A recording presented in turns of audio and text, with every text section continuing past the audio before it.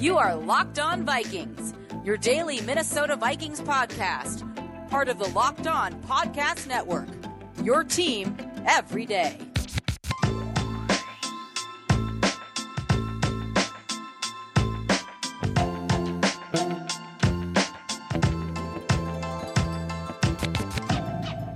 Welcome in, everybody, to another episode of the Locked On Vikings podcast, part of the Locked On Podcast Network, your team every day. I'm your host, your pal, and the kid you copied off in math class. My name is Luke Braun. You can find me on Twitter at LukeBraunNFL. You can find the show on Twitter at Locked On Vikings. You can always send an email to the show at LockedOnVikingsPodcast@gmail.com. Please send me your questions, because Twitter Tuesday is tomorrow. And you can also join the Locked On Vikings community on Discord. Link for that is in the show notes. And today, there is a little bit of news to talk about. It is also Mock Draft Monday, so we got a mock draft coming. They're getting harder and harder because I'm trying to pick different players every single time, so the pool gets thinner and thinner every week. So they're starting to get a little bit interesting. But first, I want to talk about the Vikings are reported at least to be bringing in a new defensive backs coach. If you remember, Durante Jones, the D-backs coach from last year, only a one-year wonder with the Vikings, and then he goes off to LSU. And so the Vikings picked a guy back from the college ranks. You know, leave a penny, take a penny. Leave a DB coach, take a DB coach. They took Chris Scott from Alabama, of all places, which is a really interesting pick for a bunch of reasons. Most of them are like pretty exciting. So Chris Scott, he's not dripping with a lot of experience. He's a fairly young coach, but most of his experience hasn't been like in one place. You know, you get, oh, this guy's been in one college for 10 years. He's been through a number of places: Delta State, Tusculum, Southeastern Louisiana, Louisiana Tech, and then Texas Tech for a couple of years, and then he joined Bama in 2018. That's a number of different places and environments. That's not necessarily a bad thing, but it is a relatively short list for coaching candidates. You know, by the time you get to be a position coach in the NFL, usually those guys have a little more experience. I'm not too worried about it, though, because there's a couple things that I think are really, really interesting about this hire. One is that it's Alabama. It's a Nick Saban guy. And if you know the schematic things that Nick Saban tends to do and the schematic things that Mike Zimmer tends to do, they're really similar. So this, to me, is a puzzle piece fit. It's very, very good. And I'll explain more about what I mean by that, but for the simplest take, you can kind of, the elevator take, the dinner table reason you can say if you want to talk with your friends about why you like this hire is that it's a scheme fit, basically. That's the most oversimplified way to put it, and I'll get more in depth as to what I mean by that. But it's a really interesting fit. And the other thing is that it's Alabama. Of course, you know, Nick Saban staffers are always going to come with a certain level of prestige, which is another part of why the whole like lack of experience thing doesn't bug me like all that much, because, you know, I don't usually love appealing to authority, but hey, man, if Nick Saban liked the guy, it can't be that bad, right? And the other thing is that there's a couple of defensive backs coming out of Alabama into the NFL draft this year that suddenly become really interesting names. Patrick Surtain II, that's the biggest one. He's a cornerback that I admittedly have not looked too deep into. I've seen him go top 10 in a lot of mocks, but if he does end up falling to the Vikings, then that becomes something that is like a much more likely outcome. And we'll talk at a much later date here on this show about whether or not it would be good to take a corner in the first round and stuff like that. Spoiler alert, I think it would be a plenty smart idea.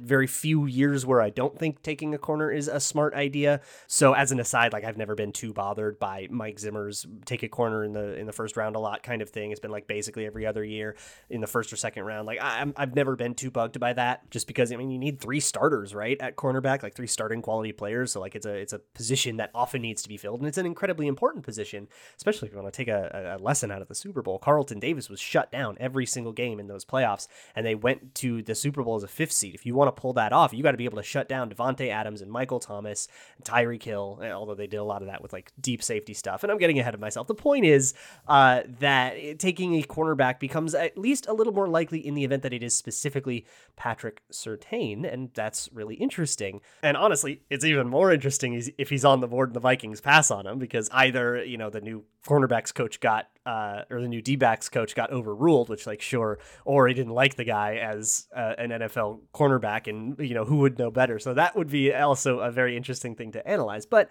the point is something to keep in mind on draft weekend to see if maybe that influences the picks or not. But the other thing is the schematic match that Chris Scott offers by taking a Saban guy. And I'm going to assume that much like Kevin Stefanski, who, was in a lot of systems, but then he took the Gary Kubiak one over to Cleveland because that was the one that kind of gave him the most success. I'm going to guess that a lot of the Nick Saban principles are going to come with Chris Scott over to the Vikings, or at least you can have some confidence that he has familiarity with those systems, because this is the systems that Nick Saban runs, and a lot of the communication, a lot of the principles, and kind of the way that they organize their reads work the same way for the Alabama Crimson Tide that they do for the Minnesota Vikings under Mike Zimmer. Mike Zimmer has always used a lot of those concepts, and I'm going to explain some of the ins and outs of that, and I've actually been waiting for an excuse to kind of talk about the idea of match coverage, so like pattern matching, the Rip Liz defense kind of stuff. This is a Zimmer staple, and it's something that he begrudgingly couldn't do.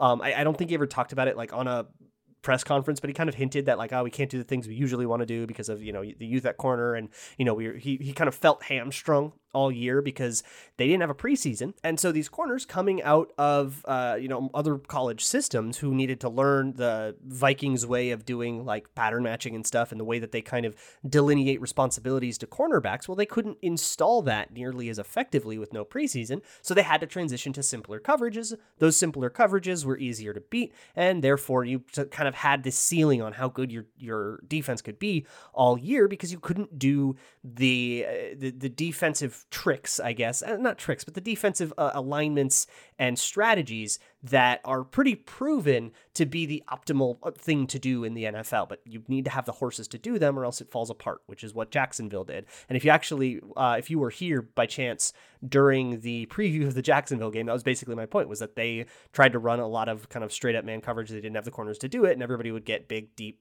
passes on them. That's kind of why they went 1-15. So what is match coverage? What are these principles? What does it actually mean? And what do Chris Scott and Nick Saban and Mike Zimmer all have in common here? That's what we're going to talk about for the next part of the show. And then, of course, we'll talk about Mock Draft Monday as well. But first, how did you guys do on your Super Bowl props? Because I personally did horrible, except the one. I got Rob Gronkowski, first touchdown scorer, plus 1,200, and that paid for all the other losses that I took. But let me know if you had a good beat, a bad beat. I send it to me, at Locked On Podcast, Locked On Vikings Podcast at gmail.com, at Luke Braun NFL on Twitter, at Locked On Vikings. I want to know. It'd be kind of fun.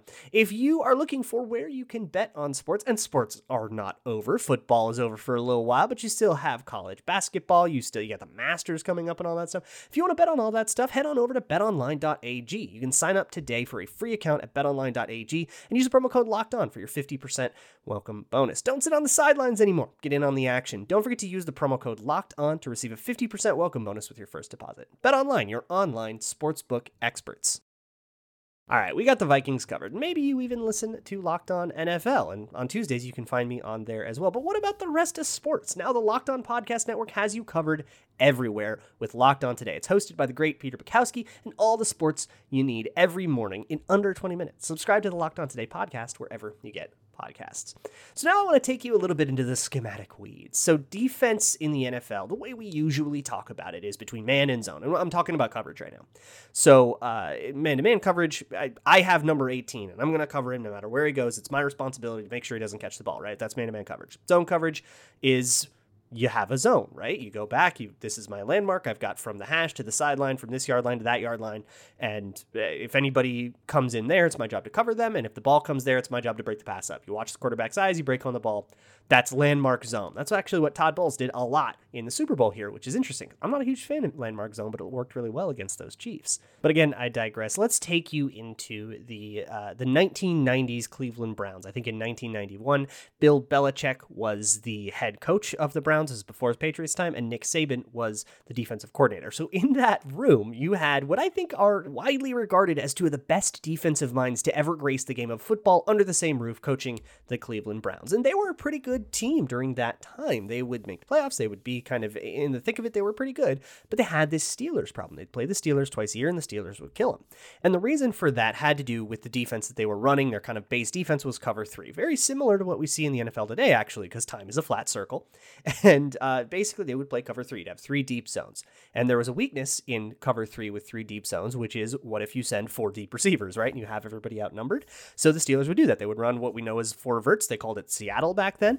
And a lot of times one guy would be up the seam. So you would have, your cornerback playing the deep third on like the left sideline. You'd have a safety, deep third in the middle, and a cornerback, deep third in the right. And then you'd have somebody go up right up the hash mark, kind of between that middle and that sideline zone. And you would be able to usually find a lot of space there and get a bunch of big plays. And the Steelers would do that, and they could not figure out the Steelers. So they sat down, they said, we got to figure this out. And I think Nick Saban has a great quote that says, yeah, when Marino's throwing it, that'll break on the ball stuff doesn't work. It's, insight we never really had much question about, right? When you're up against an elite quarterback, you can't exactly just drop into a soft zone and hope you break on the ball. They're going to throw it too fast. They're going to throw it too accurately. They're going to pick you apart. And part of that is just if you only have 7, maybe even 8 guys in coverage, you can't cover the whole field. You can't you can't use 7 zones and cover all of the grass there is, right? There's just too much real estate. So somewhere there's going to be a conflict. Somewhere there's going to be some spacing issues. There's going to be some way for you to pick that apart. And by that point, offenses were figuring this out. So you needed a new way to do this. If you wanted to just play man-to-man, and Nick Saban goes on to say this, but we didn't have the players to play man-to-man, like you weren't going to line up against Michael Irvin and actually beat him one-on-one. You needed something that kind of helped get the matchup and not give him the tricks of the release and not give them access to certain route concepts and stuff in the way that zone coverage would, but without the spacing issues that zone coverage had, specifically up the seams. With the number 2 receiver, the slot receiver would go up the seam, or sometimes it'd be the tight end would go up the seam, and it would crush all of these cover 3s. So they came up with the idea of pattern matching, which is basically to say it depends on man match or zone match, but the idea is you go through some level of rules where that dictates who you actually cover. So instead of being told before the snap, I got number 14, 14's my guy, you say, I got, the second guy in, whoever runs that route, or I got whoever comes through this shallow part of the zone. And you would still play zone, but once a guy came into your zone, you had a man-to-man and you'd play man technique. So now, say you're in cover 3 and they have 4 verts dialed up, where you would have, 3 deep defenders, they would have 4 deep receivers, but if you're playing a match zone, then a 4th guy would carry one of those verticals deep, and you would suddenly have the 4 deep receivers. And if that doesn't happen, then you only have 3 deep, and you don't have to take the safety out of the box, which is what cover 3 is kind of good at, is being able to have that safety in the box to help with underneath stuff, with the run game and all that stuff. You can kind of have the best of both worlds. And that's basically what Nick Saban has done for the last 25 years, variations on that kind of idea. In man match, it is, you count from the outside usually. So the outermost receiver on your side is the 1. The next guy in, let's say the slot receiver, is the 2. And the next guy in, let's say there's the tight end, that's the 3. And that's it. So you say, I've got the 2. And if the outside receiver and the slot receiver switch in the middle of the route for whatever reason, if they cross each other, if it's some route concept where they run past each other, then you will pass those guys off like it's zone coverage. And instead of trying to, keep by each other, rub concepts won't work against this. And certain route concepts just kind of get hard countered by this because corners are playing man technique with zone principles. And then in zone match, it's roughly the same idea, but instead of saying, I've got the number 2, it's I have whoever comes through my zone. So it's still some spacing stuff, but it usually counters a lot of route concepts that would beat traditional landmark zones because you do end up carrying a guy. Now, the problem with this, as Sean McVay showed us a couple years ago, is sometimes if you can get, the linebacker responsible for number 3 and you make the number 3 a slot receiver, then suddenly you can have a linebacker responsible for a speedy slot receiver, send him down the field on a deep route, and your linebacker is going to get burned. That's what Sean McVay did to Mike Zimmer those couple of years ago, and Zimmer had to make some changes there. That is, in mega oversimplified terms, essentially what pattern matching is. And then they also have certain concepts like the rip Liz concept, and all that means rip is right, Liz is left, as you can probably guess, and it has a lot to do with how they spin the safeties. So you probably see this a lot. You see maybe they start with both safeties lining up deep, and then one kind of runs down into the middle at the last second, disguising that you actually were in a single high coverage the whole time, but a quarterback saw that you looked like you were in too high, might have made an adjustment or not made an adjustment based on that information, and then you spin it at the last second, and haha, got you were wrong. Zimmer gets a whole bunch of free sacks and interceptions on like young rookie quarterbacks that can't quite process that stuff very quickly, doing that kind of stuff. That's why he's always been particularly good against like inexperienced or quarterbacks that have trouble processing very quickly. He makes it really difficult on quarterbacks in that way. Now, again, couldn't do a lot of that in 2020 because a lot of this requires very specific communication, because when, say, Anthony Harris comes down into the box, let's say he's on the right side, so he would yell Liz, which means everybody adjust left. I'm coming in on the right, you all adjust left. So every linebacker then needs to know, okay, that means I went from this gap to this gap. All of your run assignments change, a lot of your passing assignments change, all on the kind of drop of a hat, and it's happening a split second before the snap. So you have to be intimately familiar with this. And if Zimmer doesn't trust that you have all that like down pat and that nobody will miscommunicate, this is what happened on a lot of miscommunications, is this kind of stuff. It's a very complicated thing. If one person messes up and goes the wrong way, it's a miscommunication. Jeff Gladney made this mistake a bunch of times. So you have to be very, very confident that everybody's going to have this down, and rookies who didn't have a preseason, you weren't confident in it. So hopefully he can run more of it next year with these these young corners that have a little bit more of an off season. You won't have to be relying on so many young players all season, and things can kind of turn back around to what we understand Zimmer defenses to be. But I think it'll be really helpful to have a defensive backs coach that's intimately familiar with these concepts and will be able to integrate pretty quickly and hopefully help these young guys come along in that particular part of the system. It feels like a targeted hire at solving a problem that plagued the Vikings pretty bad, and I think that's kind of what you want out of an off-season coaching hire, I guess. It's very responsive, and I think it's something that even if it weren't a problem, it's a pretty good thing to emphasize. So we'll obviously see how all of it plays out. I thought Durante Jones did a really good job with the rookies considering their circumstances. I thought they came along really well, and the coaching has to get some credit for that with Durante Jones, and I guess Mike Zimmer too. So let's hope that Chris Scott can kind of replicate that performance. And if you want to maximize your performance, it's time to talk about the best tasting protein bar ever. They're covered in 100% chocolate. They're these deliciously chewy, flavorful protein bars. They come in all kinds of awesome flavors. Banana bread is like the sneaky best one, but there's cookies and cream, raspberry, German chocolate, peanut butter, kind of like whatever you like with your chocolate. There's a lot of variety, and it doesn't sound like you should be able to indulge in that kind of stuff if you're trying to lose or maintain weight, but this is a protein bar, which means it's high in protein, and it's high in fiber, low calorie, low sugar. It's even keto friendly. If you want to try that out for yourself, head on over to BuiltBar.com. You can use promo code LOCKEDON. You get 20% off of your next order. That's promo code LOCKEDON for 20% off at BuiltBar.com. The Locked On Podcast Network has your Super Bowl recap covered from every angle. All depends on what you want. After this show, go listen to Locked On Today for all the biggest storylines. You can go to Peacock and Williamson for the X's and O's, and check out Locked On Chiefs and Locked On Bucks if you want to go in-depth on either side of things, all here on the Locked On Podcast Network. And another thing here on the Locked On Podcast Network, a little tradition we got, is Mock Draft Monday. So if you haven't been hanging around for all our Mock Draft Mondays, go listen to the third part of all the Monday episodes. We're on week 5 of this now, and the rules are, we're not doing any trades yet, we're just doing 3 rounds, keeping it simple for now, and I am picking different players every time. So if I picked a player in a previous Mock Draft Monday, I do not have access to them now, which really, really messed me up this time, because what we had picked in the past, Rashawn Slater I was really into, Elijah Vera Tucker I took last week, Gregory Rousseau was available. I would have loved to take any of those guys, but I've taken them in previous weeks, so I had to go somewhere else. I decided to stick with the offensive line thing, even though there were some interesting ideas around there. There was Joseph Osai, he's a linebacker, he's kind of a bar replacement. There's J.C. Horn. I don't love his fit with the team. He's like a zone corner, he's a good press corner, but he's not a man-match corner, and I don't think he fits with like specifically the Vikings very well. He might be good elsewhere though, and they just hired a D-backs coach from the like most famous man match program in the country. So maybe let's get a guy that's a little bit better at like playing off man coverage and kind of covering a little bit more straight up without the aid of press, which you don't always have access to.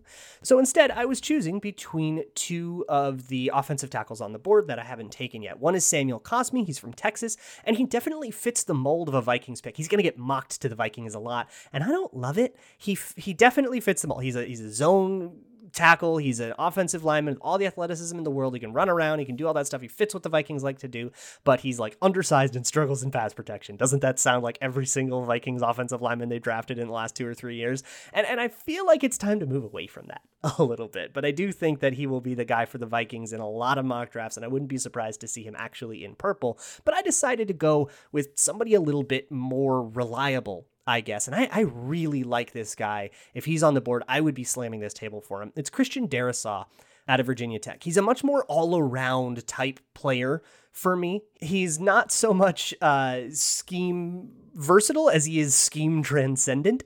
There are guys who I would call scheme versatile, but they like maybe fit in one better than the other. Like my classic example of this was Will Hernandez from a few years ago, which a lot of Vikings fans have been kind of clamoring for, where he like is at his best in a man scheme. Like I thought he was a first round pick in a man scheme and a second round pick in his own scheme.